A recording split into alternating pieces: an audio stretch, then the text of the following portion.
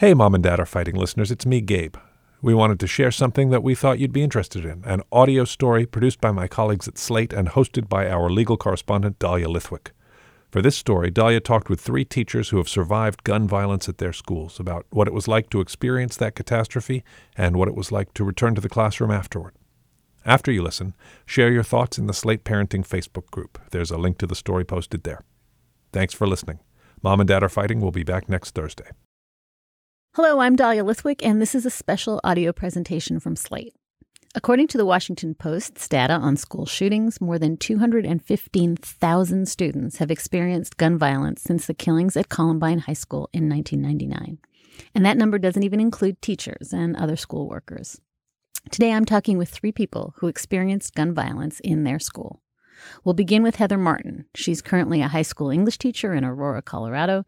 But in 1999, she was a senior at Columbine High School, where 13 people were shot to death. Heather remembers the shooting began while she was in choir class. A student ran up through the doors and just said, "Someone has a gun downstairs and they're shooting." We all kind of immediately jumped up, like probably out of shock. And the teacher yelled at us and was like, "Get down." So we kind of sat down, and then the gunfire erupted right outside the doorway. So a bunch of people scattered. I did not scatter. I'm not really sure why. I think I just was in shock and didn't want to overreact. Definitely, not thinking that that could happen at my school. There's a chance I went outside to investigate what was happening. A friend of mine says that we went outside the door where we saw Mr. Sanders take a bullet. I don't have any memory of that, but we did come back into the choir room and eventually barricaded ourselves into the teacher's office. We put the 2 desks in front of the door. There were about 60 of us barricaded in there for 3 hours. So we heard the gunfire happening in the library, which is where most of the murders took place. And after 3 hours, heard a knock at the door. We all looked at each other like, what should we do? One of the students was like, who is it? And, Denver SWAT team opened the door. So we moved the desks and came like flying out the door. We couldn't get out of there fast enough. From there, they did question us and search us and then led us out of the school in groups of 10. The gunmen had a lot of pipe bombs that they had set off throughout the building. So the fire alarm was going off, the sprinklers were on. So I remember walking through water. And when I was walking through the commons, that was very surreal. It was empty, but there was water and like backpacks and paper plates floating on the water. It was eerily quiet. I often just sort of think about I don't know why it reminds me of this. It's kind of gruesome, but the scene in the movie Titanic with all the bodies sort of just like floating in this water. It wasn't bodies, it was backpacks and things, but there were chairs that were melted because of the bombs. And then they hadn't covered the bodies yet. So we did see the bodies on the way out. Heather Martin and her story of surviving the Columbine school shooting on April 20th, 1999. We'll hear more from her later. Next is Marianne Jacobs' story. She was a library clerk at Sandy Hook Elementary School in Newtown, Connecticut, when Adam Lanza fatally shot 20 children and 6 adult staff members in 2012. It was a Friday morning, and Marianne remembers that those mornings were often reserved for short dance parties to celebrate the end of the week. As she prepared for a library class with a group of 4th graders, she heard noises coming over the school's intercom. I thought, what are they doing in the office? Could they have hit the button by mistake while they're fooling around having their dance party Friday? So I got up and walked over to behind the circulation desk and picked up the phone and called down there to let them know we could hear them. And as it was happening, I start hearing some loud noises, but it's not really making any sense. And from under her desk, one of the school secretaries picks up the phone and says, "They're shooting." And I hung up the phone without even responding, yelled to Yvonne Check, who was our librarian, lockdown. And I ran out into the hallway to the 2 classrooms across the hall from us and yelled lockdown in their doors and slammed their doors shut and came back to the library. When I got back in the library, Yvonne was ushering the kids to the spot along the wall that backed up to the hallway. in between two bookcases where we had practiced our lockdown drills. And there were two other adults in the room. They were gathering there as well. And we put some bookcases around us and waited, looking at each other, the adults. We were sort of spread out among the 18 kids, looking at each other like thinking, what is going on? I mean, clearly at that point, we could tell they were gunshots. It was boom, boom, boom, boom, boom, boom, boom. And, even hearing all that, the reality of it just wasn't sinking in. A few minutes goes by, and we had thought we had locked all our doors. There were like 5 separate doors in the library. And when we hear a door open and I look up and I see the barrel of a shotgun come around the corner, and honestly, we all thought it was the gunman, and very quickly realized it was the first policeman who'd come in the building. His head came around the corner. He looked at me and said something, and I said something in response. I don't know what. And he put his finger to his lips to tell us to be quiet and turned around and left. And Yvonne went over to check the door again, and we realized it wasn't locking properly. We're still thinking we're in grave danger, so we instruct the kids to crawl along the floor to a closet, and then we closed the door and pushed 2 filing cabinets in front of it and waited. So, we heard a guy yell police, so we made him shove his badge under the door. And then we pulled the file cabinets out of the way, and I opened the door, and standing in the room outside the room we were in was like a room full of police in riot gear. And I sort of crumpled at that moment thinking, oh my God, it's real. Like whatever was going on is really bad. And I said to the police, what do you want us to do? And they're like, we want you to come out 2 by 2, and an adult will take each child in each hand, and we'll exit the building. And I remember thinking that I had to like compose my face before I turned around to face the kids. And so I did, and said to them, okay, guys, the police are here. They're ready to take us out. And when we emerged from the library into the hallway was lined with police in riot gear with their guns drawn, like there was a very present danger. And we ran out of the building. I remember getting sort of to the firehouse, which was adjacent to our school, and the kids just sort of melted out of my hands. I don't remember what happened to them. And the first selectman and some people were standing there, and I said, what happened? And she said to me, it's the worst thing this country's seen since Columbine. Marianne Jacob and her memory of the Sandy Hook school shooting. And finally, we'll hear from Ken Ures. He's a 4th and 5th grade teacher at Rancho Tehama Elementary School in Northern California. The shooting really began the evening before. November 13th, this man in the community, 1,500 people, he had murdered his wife that evening, and come to find out later, put her cut open the floorboards of his home and put her body in there. And he had been feuding with his neighbors. So the next morning, about 7:51, he shot a couple of them and stole a truck and began a rampage in the community. So for me, I was at the school office trying to arrange a meeting with a parent, and then I was on my way towards the classroom. So I was between the quad and my classroom, and I stopped to talk to the head yard duty. She's also a resource aide, Patty Smith. And we were talking, and we heard a series of gunshots about a quarter mile away, rapid fire. And Patty said to me, we may need to get these kids inside. I proceeded westward towards my classroom. I was walking very fast. I just heightened alert, and we got them lined up. I got the door open. A couple of kids looked really scared, and I was getting them inside. And, hey, did you see something? One of them said, I saw a guy with a gun. And then the gate crashed. And not all the students were in the door yet, so some of them on the ramp, they looked, and they saw this guy, and they saw him with a gun, and they let out a big, you could just hear an audible gasp. And I kept, I was standing there at that door, come on, get inside. And they did. And, get in under your desk. They knew what to do. They were experienced with a lockdown involved. And then I did my best army crawl towards the phone, and I just said loud enough, Lord, forgive me for my sins, because the phone was right by the ramp. And I picked it up, and I called 911, and couldn't get out. And so I called my daughter's grandmother, and I told her, hey, we have an active shooter, Rancho Tehama Elementary, call 911. Active shooter, Rancho Tehama Elementary, call 911. And I hung up the phone, and the kids were whimpering, and I just repeated, hey, our eyes are our ears, we need to remain calm.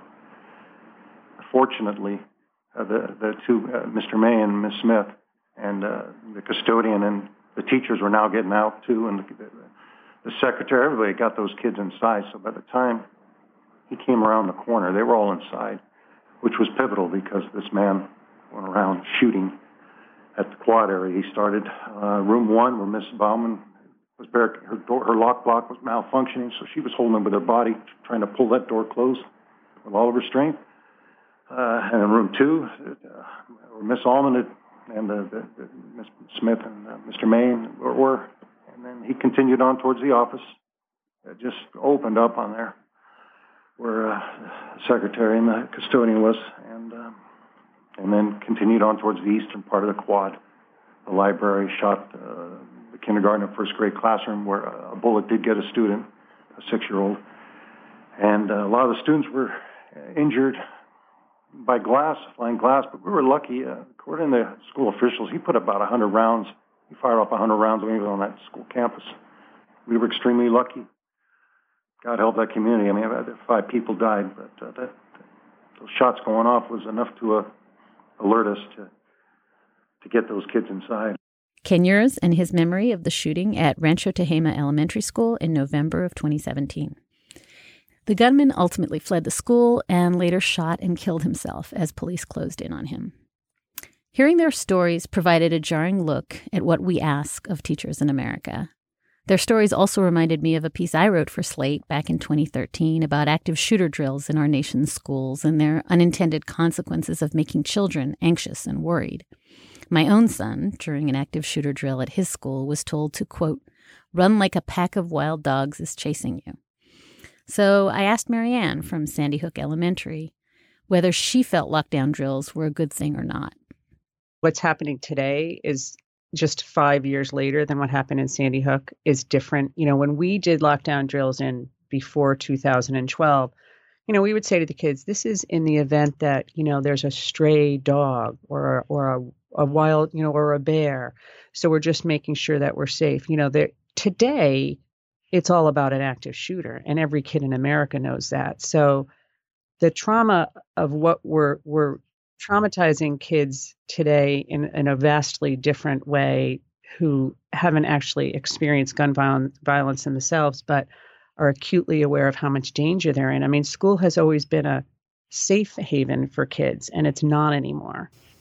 But Heather, you actually are teaching protocols. I know that you clearly feel that it's better to be forearmed with knowledge and a plan than to just be shocked. How do you finesse it when you teach it so that you're not essentially terrifying the kids you're trying to protect?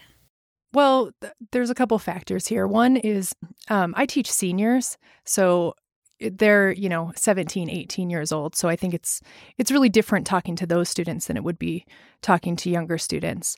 I'm very upfront and honest about my story, and I tell my story to my students every year. And with my students, many of them have experienced gun violence in their lives. There's a lot of gang activity, and I also have a lot of students who are refugees who are fleeing civil war. So the trauma from a red lockdown, well, they hear my story and they can sort of, they can imagine it happening. I don't notice that my kids are that impacted by the drills. As a matter of fact, even the real lockdowns that we had, we had a student shot outside, and then we had a student with a gun in the building were the two different lockdowns. Those are the scenarios. And for me, I do like to be prepared given what I've been through. I've got my plan and I've got my backup plan, and I have a backup plan for my backup plan. And part of being a survivor is really going through those what ifs. I do the same thing. I mean, I have a lot of plans of emergency situations, and they go well beyond what the school has put together, because we know that sometimes what the school puts together is inadequate. Yeah, I am on board with our other two guests here. I'm prepared, thinking about what could happen, not only at the school, but when I'm away from school after going through November. So, Heather, one thing that we keep hearing after events like this is just how much confusion there is in the moment, from confusion around the number of shooters, confusion to who the victims are, their names, what happened. It seems like all these years after Columbine, we would be better on these communications and protocols. Well, what are your thoughts about this? I think sort of to your question is, law enforcement's response. And when we were first, busted out of that room and we came flying out there, we were cussed at. We were searched, and not nicely, and they were yelling, and it was loud. It's a very high stress situation. I also learned that, like I said, when they saved us, they thought that there were still, four gunmen on the loose still. Because again, initial reports were that there were 6. They did find 2 in the library. Obviously, they were deceased then. The 2 on the roof were the air conditioning repair guys. So they're still thinking that there are 2 gunmen on the loose. And like when they cleared our room, they searched us. And I'm sort of circling the issue here, but I think we do learn stuff from every situation. And I know that at least the law enforcement conferences that I've been to and that I've spoken to, they're really working on their response and how they respond to these things, not just tactically, but also, how to minimize the trauma that the people who are going through these situations, what that's like for them. So you're all describing, I think, PTSD, right? Some version of the way I make sense of this and go forward in the world is to just be hyper aware of the world around me. I think is, part of what's so difficult is that I guess all of your students in the aggregate have some version of that too, right? It made for a very surreal year. Because this happened in November, it was in the first 1/3 of the year. We had 2/3 of the year left to finish with a combination class of traumatized kids. And you're an educator. You're there to help kids advance and learn, be successful in life, be part of their community, locally, nationally. And here you are, just now focused, and the district backed us on this, on their mental health. That had to come first, and you have to keep reminding yourself these kids have to start rebuilding their mental health. It just made for a very, very different year trying to process it all. Ken, this is Heather. I just wanted to commend you guys for that, because as a senior, I know it was different that we graduated and sort of moved on, but one of my biggest struggles was not having that system of support or having those things going off to college. I did try college. I dropped out.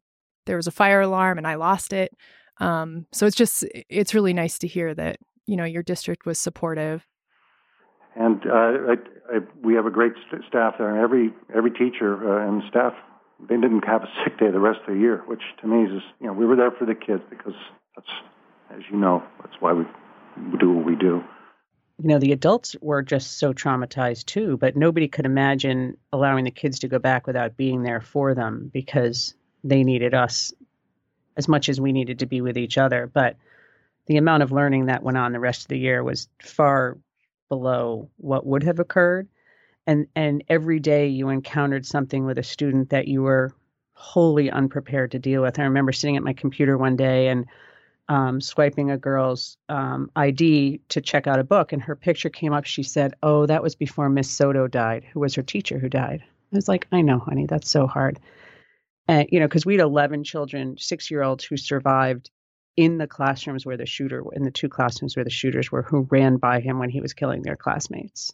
It meant, putting aside our own grief and trauma every day. You could barely, Ken, you were probably exhausted the rest of the year, I'm guessing.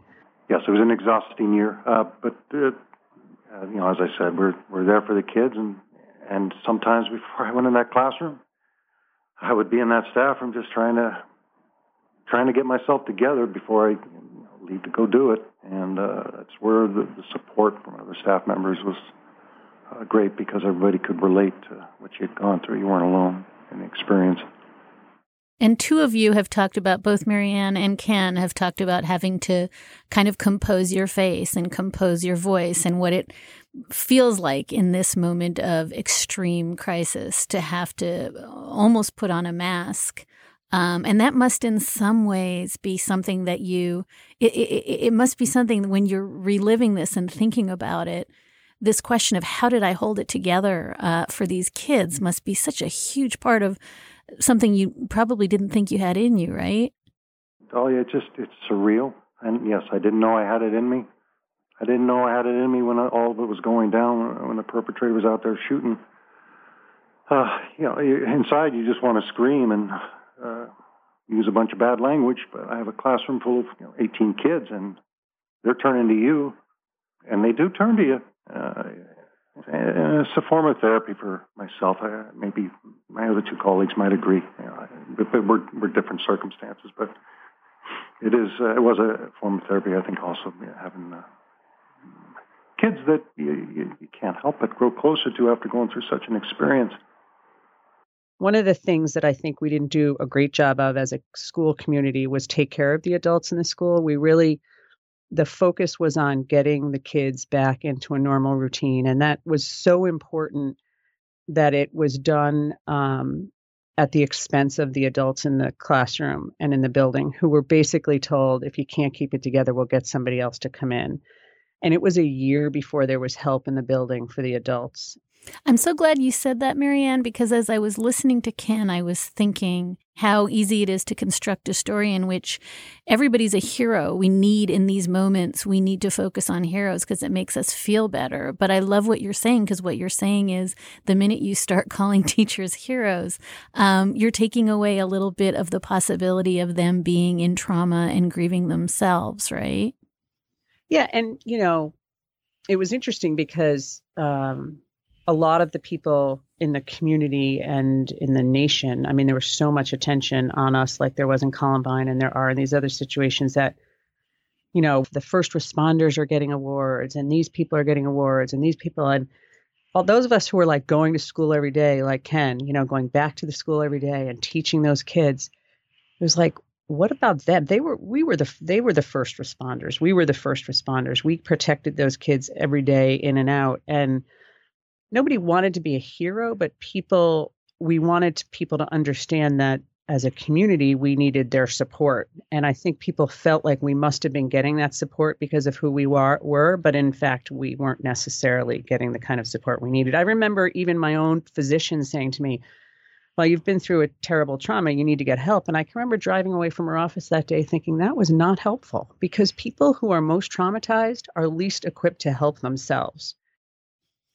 What do you think? I guess that leads to the post-Parkland conversation, which must break your hearts because you've had this conversation 1,000 times before, but maybe we should arm teachers and maybe we should hire veterans and maybe what is there anything of utility? Marianne, you just, I think, said we have to identify who these sick boys are and make sure they don't have guns. But what do you do when we have these conversations for the 1,000th time? Frankly, I think the only person having the conversation about arming teachers is the NRA leadership and the president. I think regular people in general think that's a ridiculous idea because on a practical basis, it's almost unmanageable. And it's also the extreme. Most schools in this country have about 100 things they can do between nothing and arming teachers that are very effective for safety and security of their students. So there is a lot of things we should be doing to make our schools safer. That's not one of them, in my opinion. Heather, Ken, I want to give you an opportunity, if you're proponents of arming teachers, to rebut what Marianne just said, or just to reflect on what you think would be measures that would make a difference instead of this incredibly tedious thoughts and prayers conversation. There are a lot of things that could be done. I agree. And unfortunately, a lot of it requires funding. And here in California, they're trying to do some things to make schools safer. And one of them, a local assemblyman, Gallagher, he tried to get where every school had an armed security guard, which outrageous amount of money. No way it's going to happen. Speaking to the day of November 14th for me, I was a military policeman, so, I carried a sidearm for 3.5 years. I'm not a guy who goes out and shoots for fun. I'd never hunted. I'm not a member of the NRA.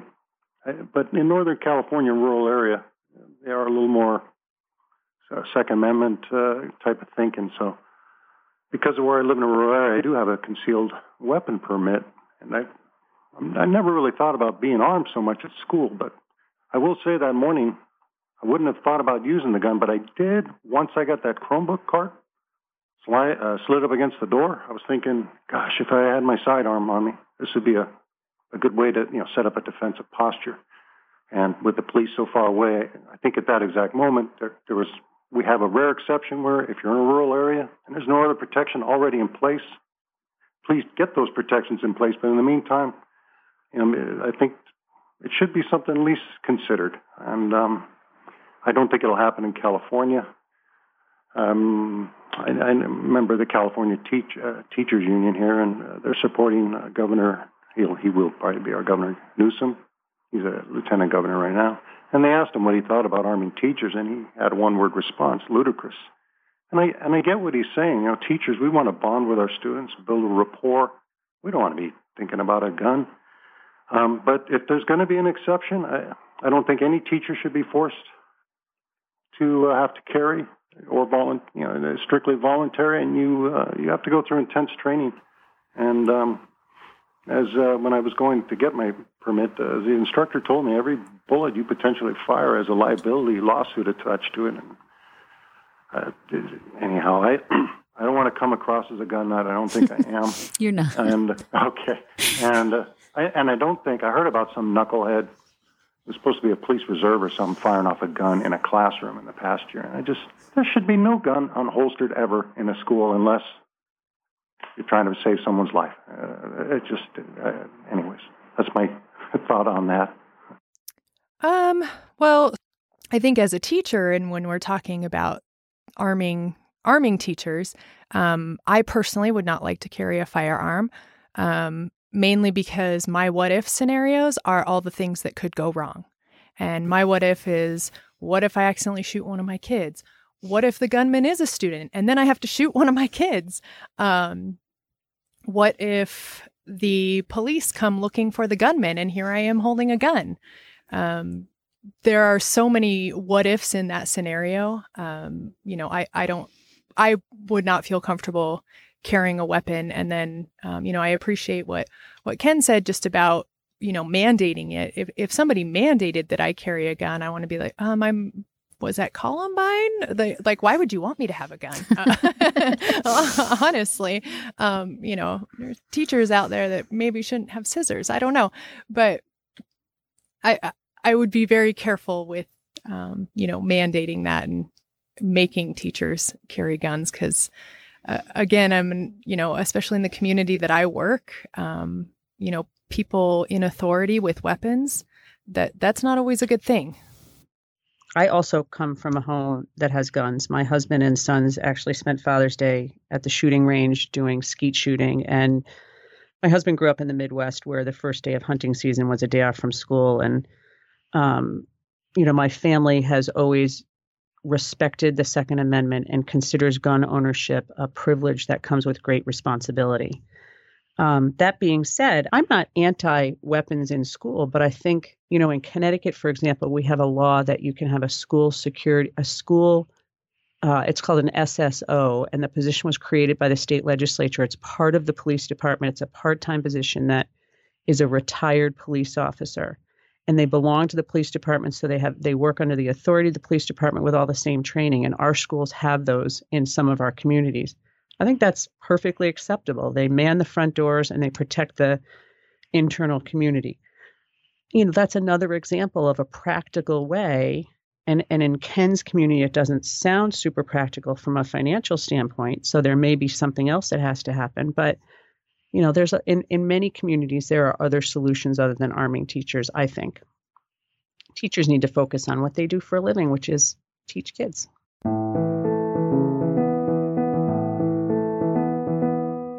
That was Marianne Jacob from Sandy Hook Elementary School in Newtown, Connecticut. We also heard from Heather Martin, who was a student at Columbine High School, and Ken Ure, a teacher at Rancho Tehama in California. We've been talking about their experiences surviving school shootings and then going back into the classroom. For Slate, I'm Dahlia Lithwick. Thanks for listening.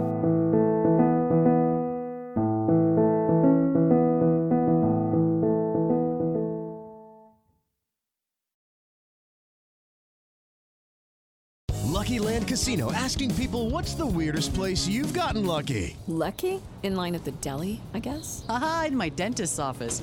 More than once, actually. Do I have to say? Yes, you do. In the car before my kids' PTA meeting. Really? Yes. Excuse me, what's the weirdest place you've gotten lucky? I never win and tell. Well, there you have it. You can get lucky anywhere, playing at LuckyLandSlots.com. Play for free right now. Are you feeling lucky? No purchase necessary. Void where prohibited by law. 18+. Terms and conditions apply. See website for details.